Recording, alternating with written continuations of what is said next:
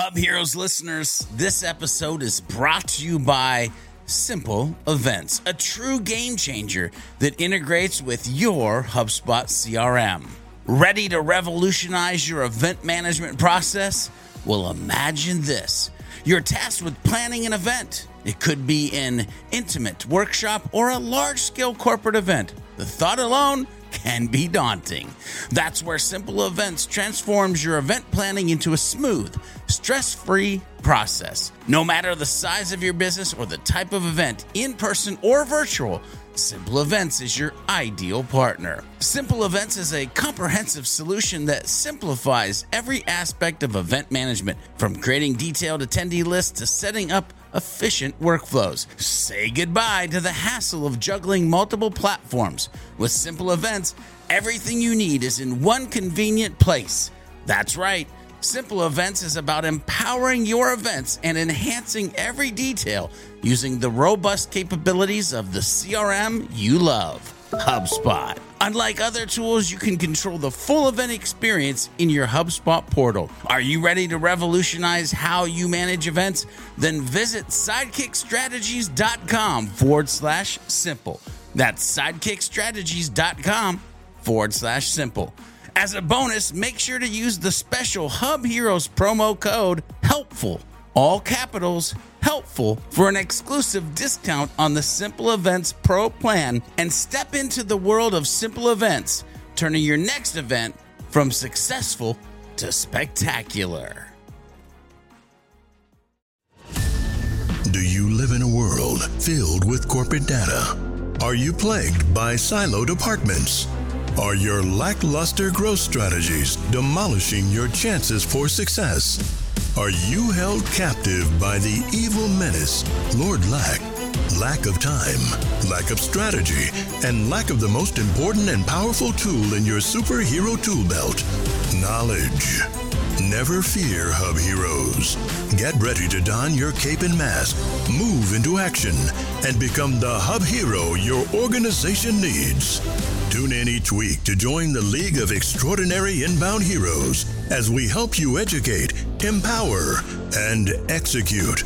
Hub Heroes, it's time to unite and activate your powers. Before we begin, we need to disclose that both Devin and Max are currently employed by HubSpot at the time of this episode's recording. This podcast is in no way affiliated with or produced by HubSpot, and the thoughts and opinions expressed by Devin and Max during the show are that of their own and in no way represent those of their employer. Welcome back to the Hub Heroes podcast. I don't know about y'all, but whenever I hear a fine print read out loud, I get hyped. The passion. Anyway. I love that guy's cadence too, by the way. The cadence that he gets on that is like, it's like he's rapping it almost a little bit. I literally have never heard safe harbor language read in such a way where I'm like, and what's Nicolas Cage going to do next? What's going to happen? Anyway, hi everyone. I am your long walks on the beach hating host and HubSpot nerd wrangler, Liz Murphy. As always, I am joined by George B. Thomas, our fearless leader of the League of Hub Heroes, as well as Max Cohen and Devin Bellamy of HubSpot, whose disclaimer is only as distinguished as their expertise. Gentlemen, how are you? I'm good. No, he's better than good. Wow. Yeah. Calm down. Everyone calm down. First of all, Devin is better than good.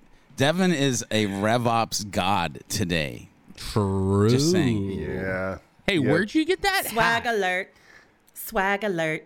So I got the hat from a little website that's shop.maxjacobcohen.com, which is crazy because his real middle name is Aloysius, but I guess Jacob is just easier to spell. Wow. So I'm loving the swag alert with some shade thrown in. I love that. Big fan. The thing is that, like, I'm always going to remember him because he is my first TikTok. Never made a TikTok before. First TikTok was my model walk. So feel free to go check my one. They say you'll always remember your first. So, Max, thank you for. We are still talking about gentle. TikTok, right? I'm honored. I'm honored that I was your first. Well, he commented afterwards and said we're talking about things. TikTok. Okay. Yes. Yeah. Yes. Okay. Sick. Okay. Yeah. Oh, yeah. That's what I meant too. Liz, you're doing a bang job wrangling the hosts. Yeah. Wrangle us. Go ahead. Listen, George. I'll wrangle when you hit record. Oh. Shots fired, but you can listen in next week to Shots understand what the heck that's fired. about. Foreshadowing. I love it. Is it foreshadowing if it's already happened? I don't know. Anyway, Well, for the hi. listeners. Maybe it's Aloysius, because I don't know what that means either. But I feel like I'm that. Speaking of Aloysius, today's topic is all about lead scoring, and that's what we call a segue. That was beautiful. We're talking about, isn't it? Thank you. I was curious as to where you were going to go with that, and you did not disappoint. So, You're absolutely. welcome. I'm glad I don't Beautiful segue. disappoint someone. Devin. George. No, so today we're talking all about lead scoring, right? How people get it right, but most importantly, how people get it so horribly wrong. For example, our lead has a score of 632, which I think is a good thing. Maybe. I'm not 100% certain what that means. So, to get us in the mood for numbers that don't matter or are so ridiculous, I have a trivia question for you. Trivia. The highest scoring NFL football game ever was between two teams for a total of 113 points. The winner scored 72. The loser scored 41. Name the two teams. Oh, man, I suck at this, but first... I'm just going to say Tom Brady, he's the GOAT. Well... And So... it had to have been him. There's no other options. Yeah, no. So I feel like Green Bay Packers, for some reason, Green Bay Packers to me feels like one of the teams, but I don't remember like if it is and if who they played. But what I'm going to do Green Bay Packers versus like the Philadelphia Eagles and be completely wrong. Well, good news. You were right about one thing. Yeah! How wrong you were. Devin, you. Well, as enthusiastic as I am about all things sports ball, I will just go out and say the San Francisco 49ers when they were still in San Francisco and the Houston Oilers when they were still the Houston Oilers. So here's the thing. In case anybody's wondering, yes, I am playing favorites today. Devin, I love that you still call them the Houston Oilers. Also, Muffin, you're very, very wrong.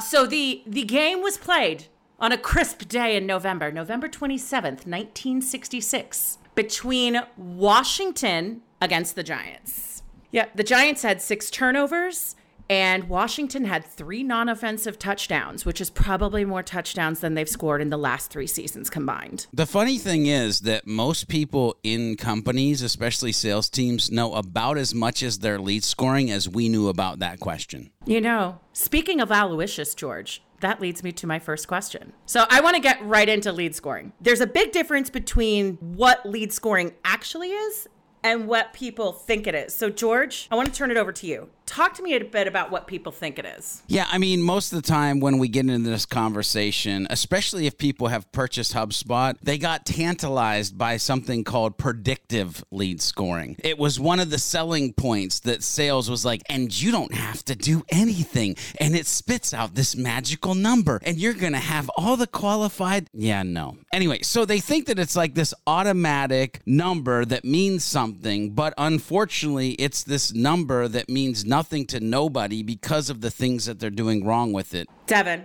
Max, talk to me. You guys live and breathe lead scoring. It might be a part of the platform that you guys work on. What do you hear where you're just like, oh my gosh, why? No, opposite. Yes, this is the opposite of what it really is. So I have a hot take on lead scoring in that we can discuss later is I don't recommend it. I would say even most companies use it. And the reason why might shock you. I'd say a lot of people, especially salespeople, think it is the best way to cherry pick leads. Yeah, no thinking required is what a lot of people do before they say the words, we want lead scoring. So honestly, I think a lot of the people that run in the circles that we do get it. But a lot of the people that I talk to that are looking to buy a tool that does it, it tends to be a cool boss, like a cool word they heard their boss say that they need to do, and then there isn't really much else behind it. Because oftentimes when people say, oh, we need to do lead scoring, I'll go, why? And then they'll go, and they don't have an answer. And that's one, super frustrating. Two, leads to a whole bunch of unnecessary complexity that you don't need to deal with. But three, also kind of like reveals a lot of the uninformed direction that someone might have when they're exploring a marketing technology or something like that. I don't know what people think it is sometimes, because I think everyone's got their own different misunderstanding of it. I mean, a lot of people do get it right, but majority of people, it's a little bit of a project getting them there. I love that so much because it proves to me that about 9 years ago, when I picked up the mantle to figure out lead scoring and a way to make it actually something worthwhile, my heart is filled with joy that that's actually what Max said right now. Well, it is the holiday season, George, so. Yes, it is. Glad you're full of joy. Unless you're listening to this in early February or something, then Happy New Year. In which case, happy Groundhog Day. Taxes will be due in a couple of months. Time to find those receipts. Gosh, guys, we're full of so much joy today, talking about taxes, groundhogs. What is lead scoring? Something you should never do. Please don't. Moving on. We're really off to a great start. But George, what do you think about Devin's hot take? Yeah, so I understand maybe where he might be going, but I also have my own narrative around the polar opposite of that and where every company should probably be using it. But it just depends, honestly, of if it's this massive case of confusion or if there's a pleasantly laid out plan that actually makes things actionable and where it's diagnosing where a contact is in the flywheel or sales funnel. So I'm interested to actually hear his hot take, but I feel like I subscribe to the polar opposite of it. Maybe, potentially. Can I tack on another angle of George's angle on Devin's hot take? Much like anything in HubSpot that takes you a fair bit of brain power to think about how you tactically set it up, there needs to be real utility behind it. Just like there needs to be real utility in any report you build or any integration you scope out and create or whatever, there needs to be a really good why behind it, because there's a lot of mental calories that can go into not only what your lead scoring model is, but how you're actually using the output of it. And a lot of times the output, people just are just like, we'll have numbers that say that some numbers are bigger and some are smaller, and that's going to be helpful. I couldn't agree more with you, because sometimes when I hear lead scoring and I think about lead scoring, first of all, my brain hurts. I go down the dark, sad path like Devin does, where I'm like, can everyone just go away? You're ruining everything. But then another part of me is just like, that's what marketers do. We take beautiful things like lead scoring, or let's say just the word authenticity for a moment. Authenticity was great until marketers got a hold of it in a room with a whiteboard and beat it to death. And now it's authenticity and it makes us all want to cry inside. And I feel like lead scoring is kind of the same thing. Everybody likes the idea in principle, but they ruin it before they even learn what it means, how it should be used, what's possible. I get what you're saying, Devin. And I'm also wondering if we're going to a pure, beautiful, pleasantly planned, as George put it, place, a utopia, if you will. What's possible? What can it be? What should it be? in the perfect world, one of the best things it is a tool to keep leads from falling through the cracks. You can trigger automation off of it. You can trigger alerts saying someone's taken a buy action and it's increasing. There's like so many different things you can do with it that basically will alert you to someone is a good fit. That did involve you sitting and staring at their contact records every day, or even someone who wasn't on your radar. It's like, oh, well, who is this? And you can take action based on that. That sounds a lot like what George was saying as well. But here's where I'm curious, because I saw a ton of head nods when you said this. You said it's a tool that keeps people from, quote, falling through the cracks. How big of a problem is that? George, do you see that a lot when working with any of your clients? Well, first of all, yes, it's a huge issue with many companies that we help because everybody is so busy, especially, and I'll put a caveat to this. And again, I'm going to tease like Devin did. I want to talk about this. When you're great at your job, falling through the cracks becomes inevitable. When I say great at your job, what I mean is content creation, inbound, paid ads, social media. You have more people people coming into the door than you can actually pay attention to from a sales team because you're good at your job. And so what lead scoring should be is a place, and I agree with falling through the cracks, but I like to actually even position it to you just get a window into where they're at and you can stop it before they fall through the cracks, right? And that, you're right, Liz. That's why I said diagnose where your contacts are in kind of the funnel and the actions that are needed by the teams that are helping dependent upon where they are. So it's a huge problem, by the way. Did I say that yet? It's a huge problem, falling through the cracks. No, I mean, it hurts. It hurts when humans fall through the cracks. You're going to break some bones. You don't want to do that. You want to help people. Well, here's the thing. Ready? 127. Is that a low lead score or a high lead score? Who knows? And that's part of the problem. So we have it set in our outline here. We're saying, what is it really?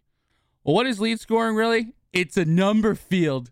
You're going to see a number in a field. It's going to say lead score and then number. The question is, what does that number mean? And what are you going to do with it? And do other people know what it means? Do other people need to know what it means? That is like the real nuanced stuff that like a lot of people don't think about. You're going to have a bunch of positive attributes, negative attributes, so contact property equals something, or they've done something, or they do something, give points or take away points, right? But again, it's just putting a number into a field. So if that's literally what's happening, what are you doing to be creative with what that's telling you? I think we can get into a little bit later on in terms of like what factors should kind of change that number. That's only half the equation. The other half is like, what are you actually doing with it? And that kind of goes back to what I mentioned earlier. You have to have like defined utility for it. It needs to bring you value as a marketer or a CRM administrator or whatever, in a salesperson in one way, shape, or form. And that involves a ton of communicating with your sales team, communicating with other, parts of the business that are going to use this magical number that you brought. So there's a big problem in like complexity. And I think people's unwillingness to really get creative around it and really kind of think through what it is versus just being a vanity number that's high because someone clicked a bunch of blog posts. Like, come on, that's so stupid. Well, and that's only part of it, right? Because they clicked a bunch of blog posts. What's fun, Max, is you're leaning into, and I'll talk eventually about informationally qualified versus engagement qualified. Because engagement is like, they're two totally different things. And are you scoring for both? And actually, how are you paying attention to that? And does it make sense? Anyway. No, don't be quiet. Because actually, George, you're getting into what we need to talk about, which is now that we understand that there's a lot of people thinking like it's a number on a screen and we're all going to have a very good time, even though no one knows what it means. And what actually is, I mean, that's what they've all sounded like in every meeting I've been into. I don't know what alignment meetings you're sitting in on. But all this comes down to, again, wow, I'm so surprised. HubSpot is only as smart as the strategy you put into it. So let's talk about it. What do companies get wrong when they're building out their strategy? Yeah, there's a couple things that I'll hit off of the bat here for sure. First of all, the amount of times that I've seen somebody talk about lead scoring like it's a one and done, meaning I'm going to go put lead scoring into the machine and then I'm going to walk away and it's going to do its thing, is grotesque, because they need to actually envelop this campaign-driven ideation of lead scoring. Meaning, yes, when you first get into HubSpot, you're bringing a lot of historical things in. Yes, there should be a layer of, okay, let's go ahead and add lead scores to the emails and landing pages and things that we created because we're getting engagement from it. But that's where it ends. They don't think about the next campaign that they drop. Well, what's the CTA click worth? What's the landing page visit worth? What's the form conversion worth? And the next campaign and the next campaign and the next campaign after that. And all of a sudden you've got like 17 campaigns, but you've got lead scoring for when you first launched HubSpot 7 years ago. And it makes absolute no sense. It has to be a symbiotic, ever-growing thing that you're adding every time you add new content. The other thing that is, it's not teams. I added an S on there for a reason. It's not teams focused and it's not action oriented. Meaning these scores, nobody can look and go 527 and realize that's marketing qualified lead that needs to trigger an automated workflow that gives them 17 emails over the next 365 days to keep top of mind or to push them higher into the lead score to when they're an SQL that automatically happens at 727. And now something else happens. And by the way, don't even get me started on the fact when I say action oriented, I don't mean for the actual contact. I mean for the marketer, the sales rep in the company. They know here's the action that I need to take because they're in this phase. And by the way, in a little bit, I'll talk about radar, research, revenue, because that's 3 dope phases to think about when you're actually doing proper lead scoring. I'd never think about asking you to get started with anything, George. Ever. No, that's fantastic, though. And I really love the point you made about teams. Because, Devin, I know in talking with you, you also really like to think about this as a cross-functional effort, but that's the biggest mistake people make. They don't do it. Can you talk to me about that? Yeah, that's actually one of the reasons why I think there are a lot of companies that should not do lead scoring, is because their level of cross-functionality within the organization isn't mature enough to handle something like lead scoring. Lead scoring is a team effort that requires, if not an SLA, then at the very least an understanding of what a good lead is from every step of the way, and for people to come to a consensus about that. It can't just be marketing, I'm going to put in my set of numbers, sales, I'm going to put in my set of numbers, service, I'm going to put in my set of numbers, because in case you forgot, the sale doesn't end once the person gives you their money. So with that in mind, you have to be able to just sit down and come together and build on it, and then come back to it, iterate, ship new decisions, rinse, wash, repeat. It's not like George was saying earlier, it's like when you just set it and walk away. The only thing that's worse than setting it and walking it away is setting it, walking away, and then blaming the tool for not doing its job because you didn't know how to use it. I always find that so infuriating, because you said something there about establishing SLAs between teams, because there's some crazy stat out there where B2B sales reps say only 27% of marketing qualified leads are actually qualified in any way, shape, or form. And to your point, what you just said, Devin, HubSpot is not going to help you if mommy and daddy are fighting. Like, that's not going to fix anything. It's not going to help you establish norms and responsibilities. Like, if we're going to do all this work to get you these leads and get them to a score we all agree upon, how long is it going to take you to follow up with them? What's that going to look like? Who's responsible if the deal falls through the cracks? There's something that, George, you say a lot, which is you need to understand that HubSpot needs to wrap around your business. I don't know if you guys have ever seen that cartoon where it's like there's a stick figure standing there with a stick poking something going, come on, do something. And that's how people treat HubSpot. Why can't you fix all of our dysfunction as a company? Just make us money. And it's crazy. Do it. Do the thing. So talk to me about radar, research, and revenue, George. So you're saying we talked a lot about what it's wrong with most lead scoring strategy development. Tell me about these 3 phases you're talking about that puts people on the right path. Yeah, it's interesting because there really is 2 major veins that I like to open up to the minds of people when I first start to do things on training with lead scoring. One of them is radar, research, revenue, which, by the way, could be an entire probably 5-week masterclass that would be put out for somebody who wanted to pay money and learn all the things that you can do with this. But from a overarching just standpoint, there has to be a mindset wrapped around the numbers that are being spit out in this property that is a score field. And so if you have sat down, whiteboard, Excel spreadsheet, whatever, and figured out here are the numbers, what do they mentally mean? When I say radar, what it is, it's allowing the person who has been made the contact owner of that lead originally know that there's been enough actions that this person should be on their radar. They don't really need to take any actions yet, but they should get familiar with the name John Smith or Betty White or whoever it is, because they're starting to churn. The butter's starting to rise to the top, but it doesn't mean let's go for the jugular yet. Like, just chill. We're letting you know something's happening. We're cooking something up for you. Then when we get to research, now they've actually done a couple of different things. Maybe they've attended a couple webinars, downloaded a white paper, whatever it is, but they've reached a score and now they're in research mode. Now, research mode could mean 2 different things. If it's marketing doing the research, it's we're sending out a survey, a poll, we're getting them to fill out a form with special questions. Or research, if it's the sales team's job, it's they're literally going out and doing research. They're looking at the website, they're looking at social platforms, they're connecting with them on LinkedIn, whatever. But now you're doing research. You're actively trying to find the information that you don't have in your CRM through the processes they've gone before. And then revenue, it's a fall through the cracks thing. Literally, we create an email with anybody who does radar research revenue that sends to the contact owner, the sales rep, that says, hey, by the way, John Smith has a score of blah, blah, blah. That means we should have generated revenue with them yesterday. Try to schedule a sales call as soon as possible. And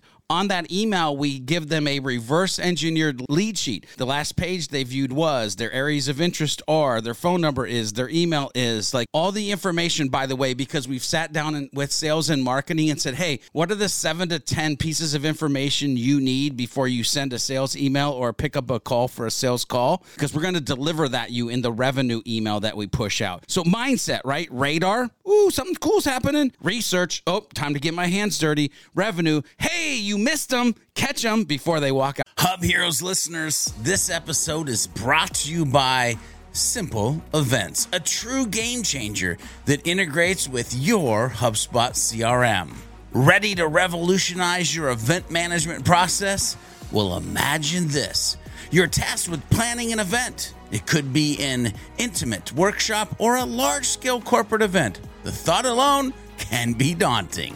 That's where Simple Events transforms your event planning into a smooth, stress-free process. No matter the size of your business or the type of event, in person or virtual, Simple Events is your ideal partner. Simple Events is a comprehensive solution that simplifies every aspect of event management, from creating detailed attendee lists to setting up efficient workflows. Say goodbye to the hassle of juggling multiple platforms. With Simple Events, everything you need is in one convenient place.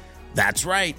Simple Events is about empowering your events and enhancing every detail using the robust capabilities of the CRM you love, HubSpot. Unlike other tools, you can control the full event experience in your HubSpot portal. Are you ready to revolutionize how you manage events? Then visit sidekickstrategies.com/simple. That's sidekickstrategies.com/simple. As a bonus, make sure to use the special Hub Heroes promo code HELPFUL, all capitals, HELPFUL, for an exclusive discount on the Simple Events Pro plan and step into the world of Simple Events, turning your next event from successful to spectacular. Out the door. So I'm loving all of that. And then I'm just imagining somewhere out there in the ether, somewhere in the great inbound universe, there's somebody listening to this who maybe they just got HubSpot for the first time, or they're just thinking about dipping their toe in the pool of lead scoring, and they're going, that all sounds amazing and terrifying. And I'm wondering if there's some walking that I should be doing before I'm running. So Max, I'm really curious to get your thoughts on this. Should I be opening up lead scoring first, or are there other things I should be doing first? You really need to nail everything else before you even have stuff to score. I've literally had people that have said, all right, the only thing I want to work on is lead scoring. And I go, great, show me all your content. Show me all these places that people are engaging with you. Show me all these things that you're doing that you want to be able to score. And literally none of that existed. And it was like, what are we even doing? Well, you have to score your contact, right? That's 1,000 points, I mean, right off the bat, right? If you fill it out, it's 1,002. Anyway, so like honestly, the thing is like you really need to be like nailing down like your content strategy and have all these different ways that people can actually interact with you, and then you need to have like some sort of research that you're doing to really establish that there is any value in people engaging in those ways. Because again, lead scoring is not a perfect science. High lead score is not going to tell you someone's going to buy. All it's going to tell you is how engaged they are. Use that information how you see fit. But again, not all engagement is created equal, right? Someone looking at pricing page is a lot different than someone looking at your contact us page. Someone looking at a blog post that is intended for decision stage potential buyers is a lot different than someone looking at a blog post that's like, here's our 5 favorite Netflix series that got canceled. It's totally different. And again, if the content's not there and you haven't seen how people interact with it, and does that actually lead to people having a higher likelihood to want to talk to sales or purchase something or whatever, then you don't really have any information on how you should be scoring that stuff. So you really need to be nailing down like everything else and actually have this journey that you can score these different engagement points on. And then you have to let that run and be out there in the wild so you can see how people actually interact with it. And does it actually lead to some sort of value that we want to measure through a number? Otherwise, you're just wasting a bunch of time. So that's one thing. It's interesting. Hang on, let me throw something out there. In the lieu of what Max is talking about, and historically hearing people talk about content being the fuel for your inbound marketing success, all of a sudden my brain was like, oh, snap, that means lead scoring is your speedometer. Like literally, if content is the fuel for your inbound success, the amount of speed or the amount of number or the way it's going to raise or lower, because God knows use negative attributes. Anyway, the way it's going to raise or lower over time, that's like the speedometer of if your content and people are engaging with your content and the whole kind of system. I don't want people to get overly excited about a tool that they might not be ready for. The thing is that lead scoring is for people who are inundated with leads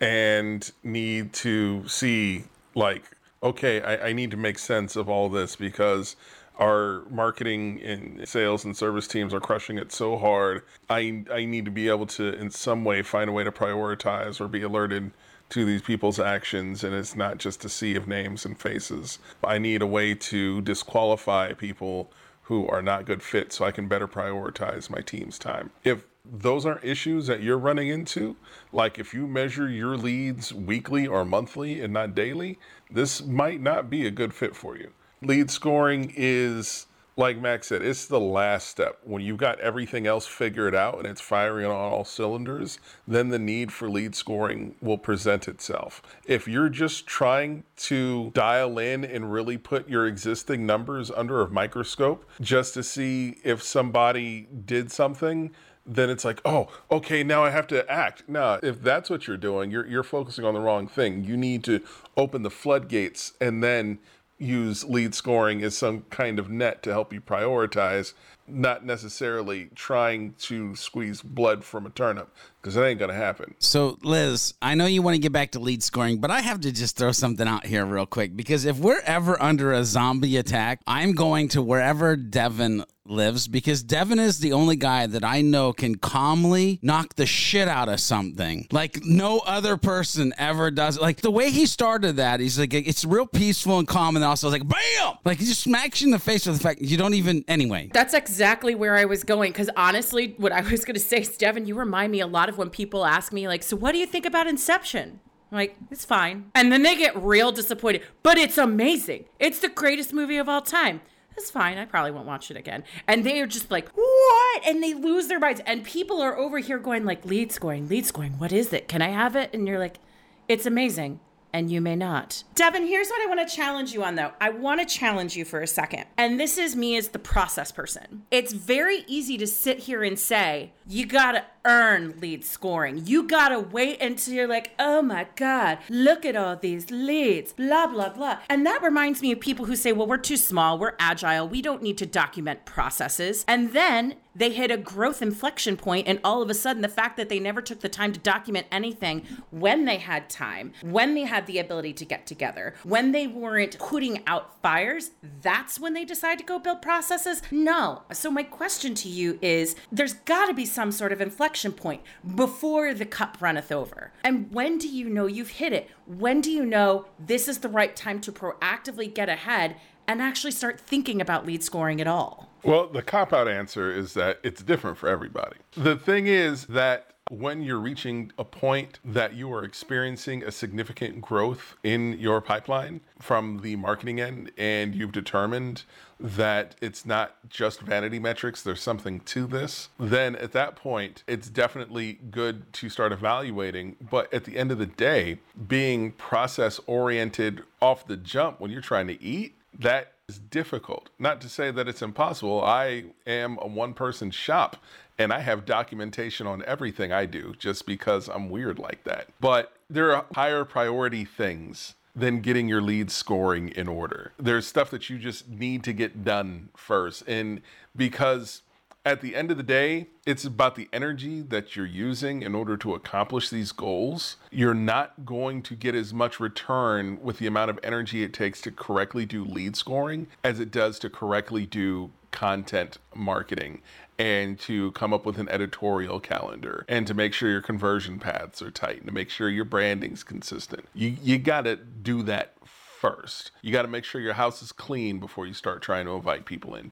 So I don't think it has to be this first thing. I think it should, maybe the mindset should be do this with this. Because here's the thing, and again, I'm pulling from historical like onboardings, trainings, and when you have somebody that has a bunch of stuff and you go into the conversation of lead scoring, they do what every other human does when you have a metric butt ton of work. You go, ooh, that's a lot. And then what do? They put it off and they put it off, and it never becomes important because the hurdle that you had to leap to make it happen at first because you waited so long to get there is like, nah, maybe it's not as important as we think. But if you're doing it along the way, like it's just part of, okay, we did this, now we do this. And maybe it's, you're only putting the score portion in there and you're not really worried about the activation portion until we get down the road and we know what it means and we can tell people what to do or ask them to do during those time frames. But I just get nervous for the people who would listen to this episode and go, oh, well, I can put it off for 6 months. And then they look and in 6 months, they got like 13 campaigns and like 270 things that they have to score. And they're like,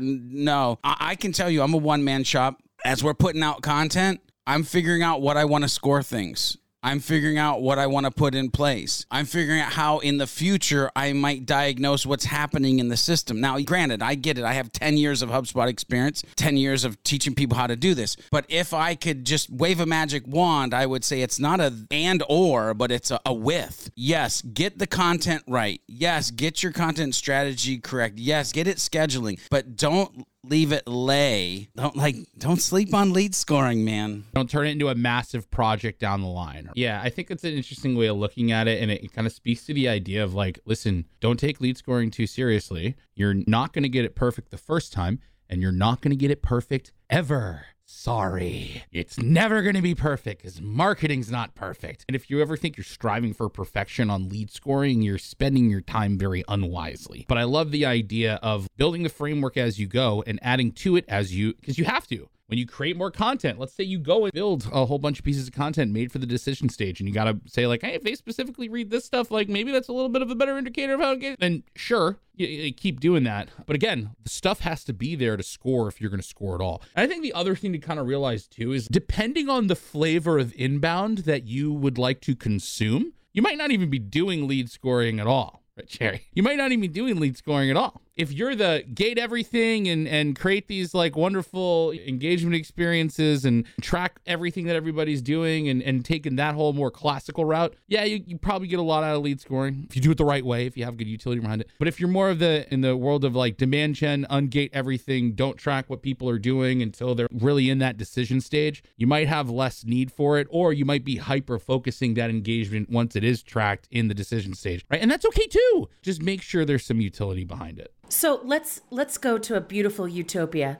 where I have gone to lead scoring court and asked Judge Devon, am I worthy or am I wanting? And he said wanting, but also worthy, you may pass. And I said, fantastic. George said, leave it lay. But what does that mean? No, I'm just kidding. So now that we're getting into lead scoring strategy, let's talk about lead scoring implementation. I've leaved it lay. I have been found worthy, not wanting.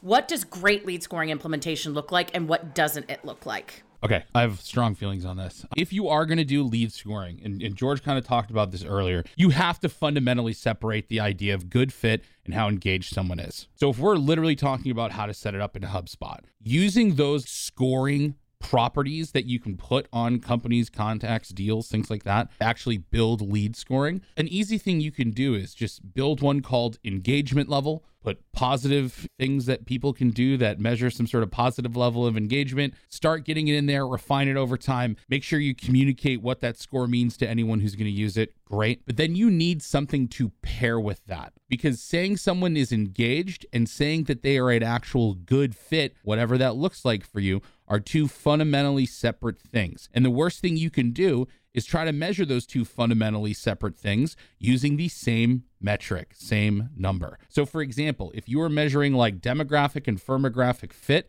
about a contact and how they're like engaging with you, if I just see a number at the end of the day, I have no idea if that means, oh, this person's a good fit or, oh, this person's engaged. HubSpot had this problem a long time ago where you would look at lead scores and they'd be high and we'd call someone and it turns out that they were not a great fit because they were like a student, but they were doing a ton of research. So they looked really engaged. On top of that, people had high lead scores, but it was because they were a really good fit, but they didn't really engage with our content at all. That lead score didn't really tell us much when it was like doing both of those things. The biggest thing that I tell people to do, or the light that I try to bring people to, is that you don't have to use a scoring field to lead score. Lead score doesn't have to be a number, right? So when we think about something like measuring fit, the most basic version I tell people to do this with is like, listen, go build yourself a drop-down field and name that drop-down field fit, ?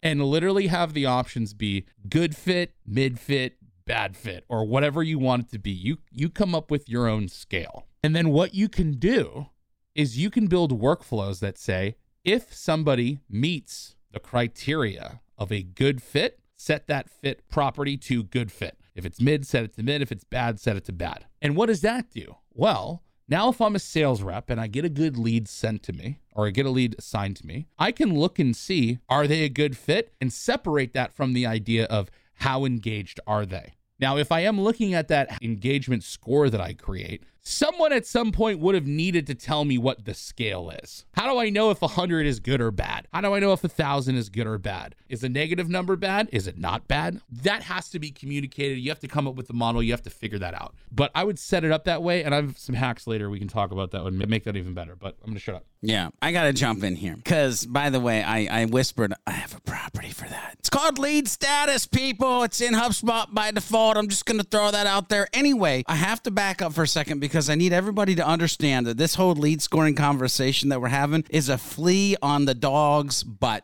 Because the conversation we're really having is the dog is quality leads and team process around quality leads. Lead scoring is just a tiny fractional piece of that. And so what I love to do is, you're right, it has to be properties. You have to look at more than just a number. And I love, whether it's in the About Us section in a contact record, or whether we create a customizable card and you can call it whatever you want. But the magic matrix that I love to look at is the persona property, the life cycle stage property, the lead status property, and HubSpot score. If you give me all 4 of those properties together, I can tell you if I should go home and take a nap or get on the call right now. Because I'm not calling Sammy the student, but I'm calling CEO Charlie, who has a score of 526, is a good fit, and is a sales qualified lead. Boom! I'm just saying. Devin, talk to me about what we should be doing at the implementation stage. Again, assuming someone is worthy,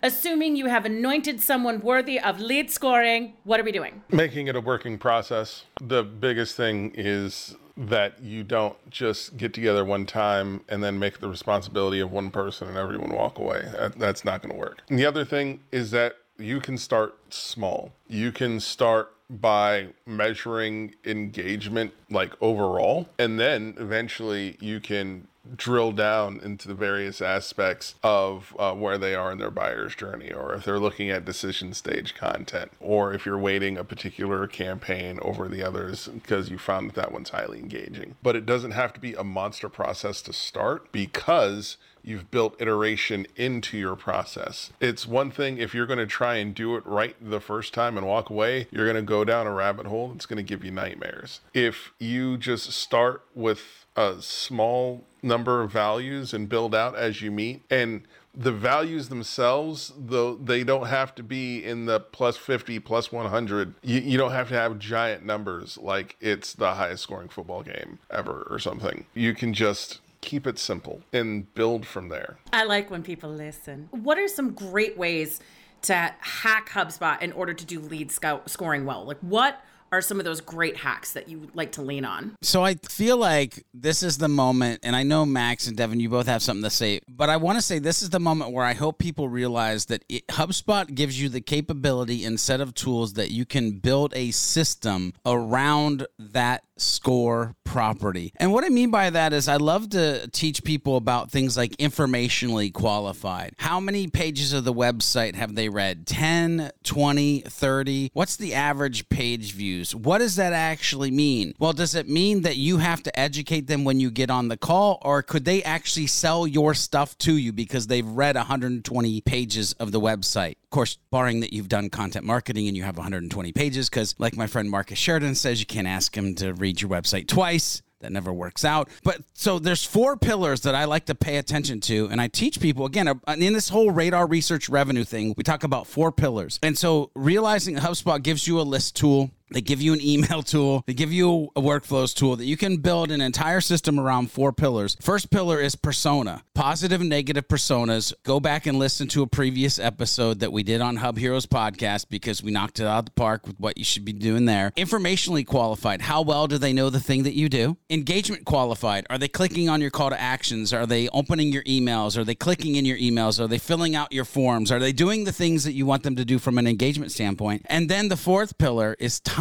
Recency. Is it in like 3 years ago? Because that junk is cold. Or is it like 3 hours or 3 days ago? Because that's hot, depending on the other metrics that are around it. Think, how can I use HubSpot to build the system around what I'm trying to do, quality leads, aka part of lead scoring, and start to think in these 4 pillars of information, engagement, persona, and time. I think it's a lot of the things that we said. Establish the utility of like what the score is being used for. Communicate to people what it means. So if someone's actually looking at it, what do you do with it? What story does it tell you, given that you can only tell the story in numbers? Or another property if you do that good fit method. When I think of what's the basic utility of lead scoring is, all right, sales, here are a bunch of leads that you got today that need to reach out. What's one surface level basic way that you can prioritize them? I don't know, work top to bottom on who's the most engaged. There's other things you should probably be looking at it, but if you had to like break it down to who's the most engaged, sure, use that engagement score. Great, wonderful. You don't really need to know what's high, what's low, as long as you can filter your view to show you the high numbers at the top, low bottom of the bottom. Great. That's like level 1, all right? I think level 2, you start kind of getting in like, all right, how can I use this a little bit more smartly as a marketer? And a lot of times people struggle with when should we send the sales rep after the customer? Because we can't always, as much as we want to and as much as we should, wait until a customer raises their hand to say, I'd like to talk to a salesperson. Sometimes people could be very engaged with you. They could also be a very good fit, but they haven't raised their hand yet. So a cool way that you can kind of use the idea of having an engagement score and a fit score is you could build automation or workflows, for example, that say, hey, if their engagement score is above a certain threshold that you've defined, and they are a good fit, and they haven't filled out any of our forms that are the hand raises that get them in touch with sales, maybe we preemptively assign them to a salesperson, give them a little task that says, this person hasn't asked for anything yet. However, they've been perusing our content quite a bit. They seem like a really good fit. Perhaps you should maybe reach out with like a light little educational introduction versus, you want to buy this? Right? You know, so you can still assign it, but you can assign it with context. What else can you do? Well, maybe this would be a good reason to kick off a slightly more, I don't want to say aggressive, but more pointed decision stage email nurture. If they're a good fit and they've been hella all over your content, maybe we kind of have earned the right here to say, did you know that we sell something? Here, you can get a demo if you want. You kind of know that, like, all right, I think I have a good enough reason to maybe like position my product here and just like let them know lightly that like we do stuff, right? Or send them to the bottom of the funnel, nuke them with emails, whatever. But don't do that. Don't do that. But like you can start, you've kind of earned the right a little bit to start some of the decision stage communication. Max's takeaway for everybody listening to this episode is send them to the bottom funnel and nuke them with emails. In the nicest way possible. I understand you've unsubscribed from everything we've ever sent to you, but would you like to schedule a demo with us and be our friend? Yep. But I think there's an important lesson there in like assigning leads with context, right? Like in that situation, it's extremely important to say, listen, these people didn't ask to talk to you. but we think that you should pursue them, act accordingly.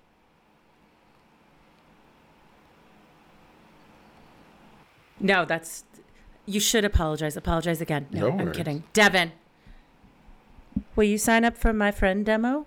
Oh, man, it's getting all emotional. Devin, tell me one way I can mess up lead scoring in HubSpot. Too many high value numbers.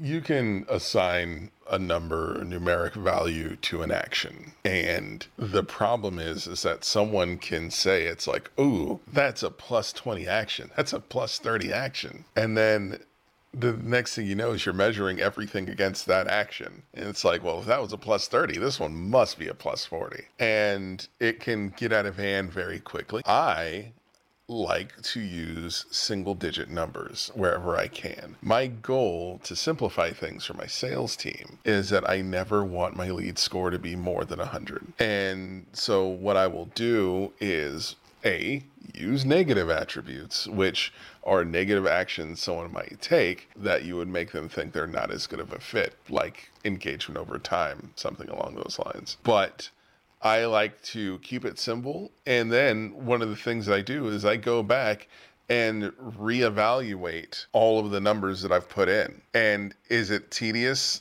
and annoying to some people? But to me, the idea of basically having to constantly adjust the curve and understand that, well, this action that was a 12 before, now in the grand scheme of things might seem more like it is a 9. And that's what helps get my lead scores from getting out of control. But also it encourages me to go back and reevaluate whether or not there are some things that even belong in the attributes in the first place. Because there might have been something else super excited about, which I found out later doesn't matter. But at the same time, there's something that I'm seeing a trend in my good fit customers who are closing. And so I need to bake that trend in my lead scoring.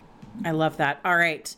We're coming to the end of our journey. Also, emotionally prepare yourselves, gentlemen. I have a great lead scoring related secret question for after this. But whether I am just getting started with lead scoring or I have been not listening to Max or Devin and have been doing it a long time, even though I probably shouldn't have been, what is the one thing, if I remember nothing else from this episode, what is the one thing I need to remember and why? Yeah, for me, go figure.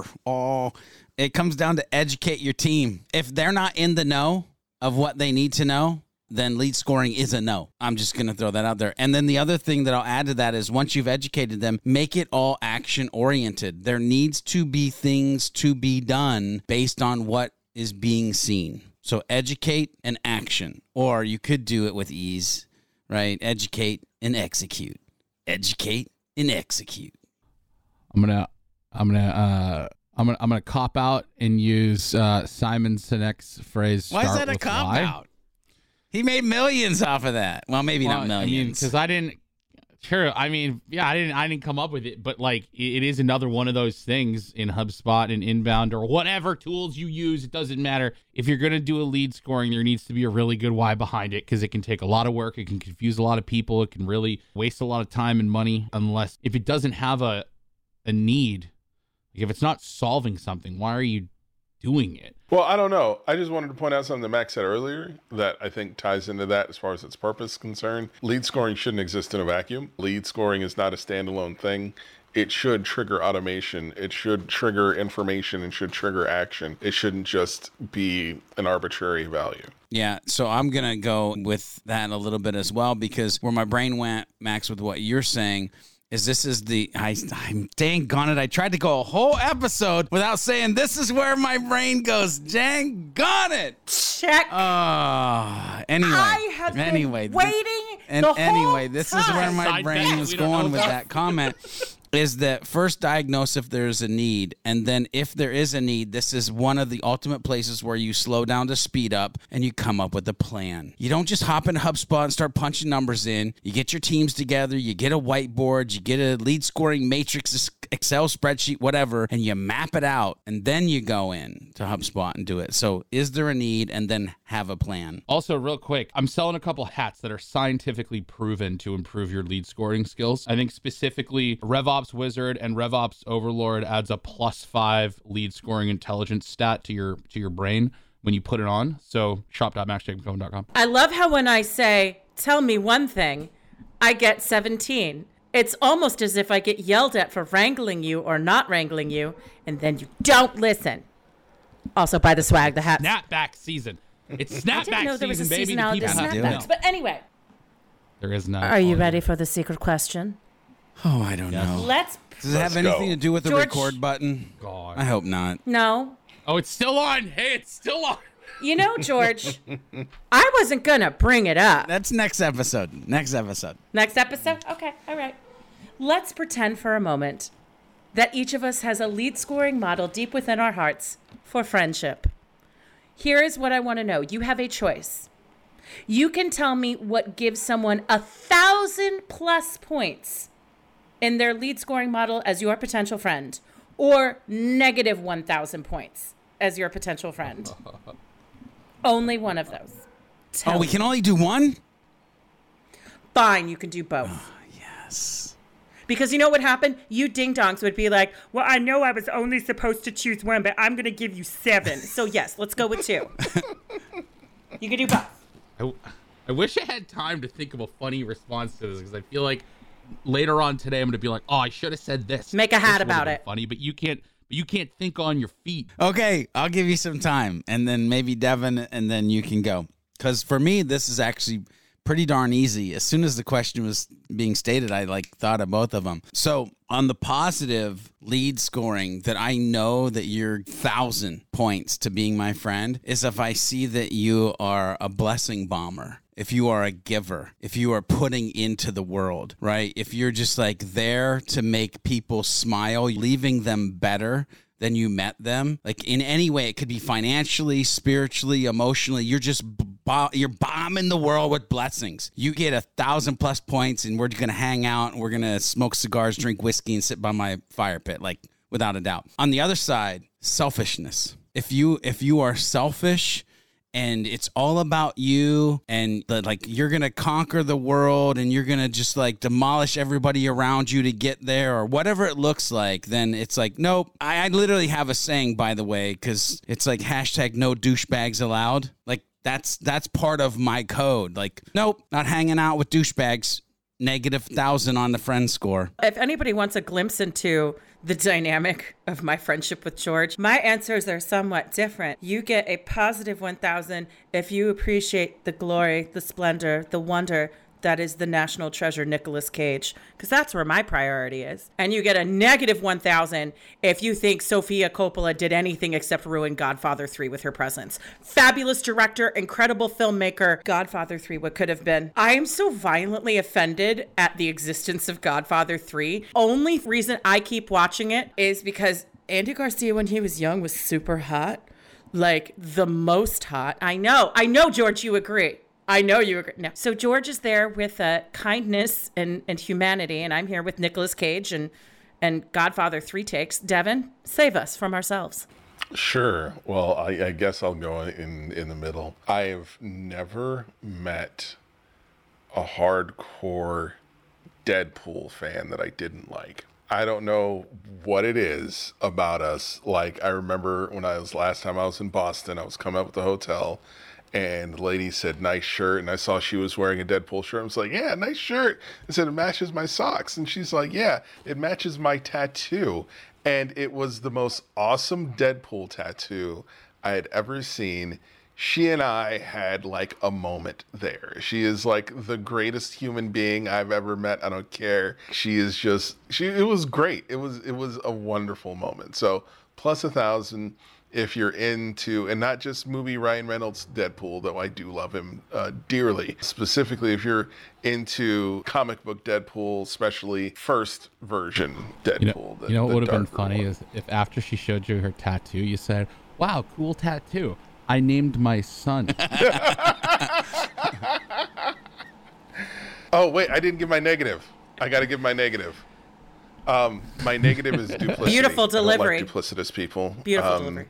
Hot or cold, lukewarm, I will spit you out. Oh. Yeah, I knew George would like that. I knew George would like that. That's like close to maybe the first biblical reference on the HubHeroes podcast. I'm just going to throw that out there. Second I threw one out in the first episode. I do there it for sheezies and geezies every now and then. Yeah. All right, Max, you're the last guy at Bennigan's weighing mozzarella sticks or potato skins. Pony up. Oh, my God. I would get stage fright after that. I would freeze up after that level of a toss. But Max, did Max just hang up? No, I'm kidding. I'm kidding. First things first. I still don't know what Aloysius means or duplicitous, so someone's gonna have to help me. If you have to ask, you can't afford just it. Like a Z-job. Hashtag Google. So yes. Meow. That's what I'm talking about. Plus 1,000. I'm just like I'm a big hugger. I like a big hug. I'll hug everybody. Just like give me a hug. You like hugs? That's cool. It's not weird. I just like hugging everybody. So that's always really good in my book. Negative 1,000. If you're someone who overcooks your eggs, negative 10,000. Oh. Yeah. No, it's just you just eggs. You just can't overcook your eggs. You just can't. Yeah. It's just wrong. Well, no, like over hard is over fine. Hard. I'm sorry. But I'm just like, if you're like, for example, if I'm making a breakfast sandwich, over hard, that's okay. Because I don't want, I do love a yolky sandwich, but sometimes I need to bring it somewhere, or I'm wearing a shirt that I can't risk a little bit of yolk. I'll do the over hard. But if that's on a plate, Devin, we're gonna have words, man. If you're eating that with a fork, bro, we're gonna fight. It's on site, my man. But I love you, though. I don't give you a hug after, so it's all good. There's a reason behind my over hard, though. I gotta have me some. I used to work at a very sketchy IHOP. You don't even need to and say sketchy. They used grade B eggs. Didn't even know that grade B eggs were a thing. They used grade B eggs, and then for their scrambled mix, they didn't scramble the eggs, they had scrambled mix. They would pour old mix into new mix and completely ruin the pasteurization. And that IHOP has since closed, so thank God. I don't mind. As it should. That's What a shock. But- I am blown away. Yeah, ever since B eggs and grade B eggs, and that's why I have to do over. Bro, hard. let me make you a. Like, I let me need to make know you. that Let me everything fly out in and make you that some egg is breakfast, dead. man. I will blow your mind. So, Yeah. But if I'm drunk, it's a completely different story. Give me a Oh, well, there you yolk and a go. burger all day. Drunk or sober, man. I love Hold me on, some right? dippy Wait. eggs. What about a grilled? I bagel? just love to dip my toast. What about a grilled bagel? Oh yeah. Yeah. We're going to weird places. We have gone so far off topic, and it's beautiful. we started at lead scoring. We've ended with war crimes, the yokening, dippy eggs. And that says to me, it's time to go. Thank you so much for joining us this week. Please leave a review. It made everyone uncomfortable when we started talking about griddled bagels, so you do not need to mention that in the review. But if you would like to mention friendship, your feelings on Nicolas Cage, your thoughts on lead scoring, or if you're one of those people wondering, but wait, can I lead score a company? You can, but that's a different episode about ABM and not a topic for today's discussion. And with that, gentlemen, Oh yeah. get out. You don't have to go home, but you can't stay here. I'm home though. Please already. leave. Why couldn't you just play along? Why do you have to make it awkward? Everyone hang up. Goodbye. I don't want to. Okay, Hub Heroes, we've reached the end of another episode. Will Lord Lack continue to loom over the community, or will we be able to defeat him in the next episode of the Hub Heroes podcast? Make sure you tune in and find out in the next episode. Make sure you head over to thehubheroes.com to get the latest episodes and become part of the League of Heroes. FYI, if you're part of the League of Heroes, you'll get the show notes right in your inbox, and they come with some hidden power-up potential as well. Make sure you share this podcast with a friend, leave a review if you like what you're listening to, and use the hashtag HubHeroesPodcast on any of the socials and let us know what strategy conversation you'd like to listen into next. Until next time, when we meet and combine our forces, remember to be a happy, helpful, humble human, and of course, always be looking for a way to be someone's hero.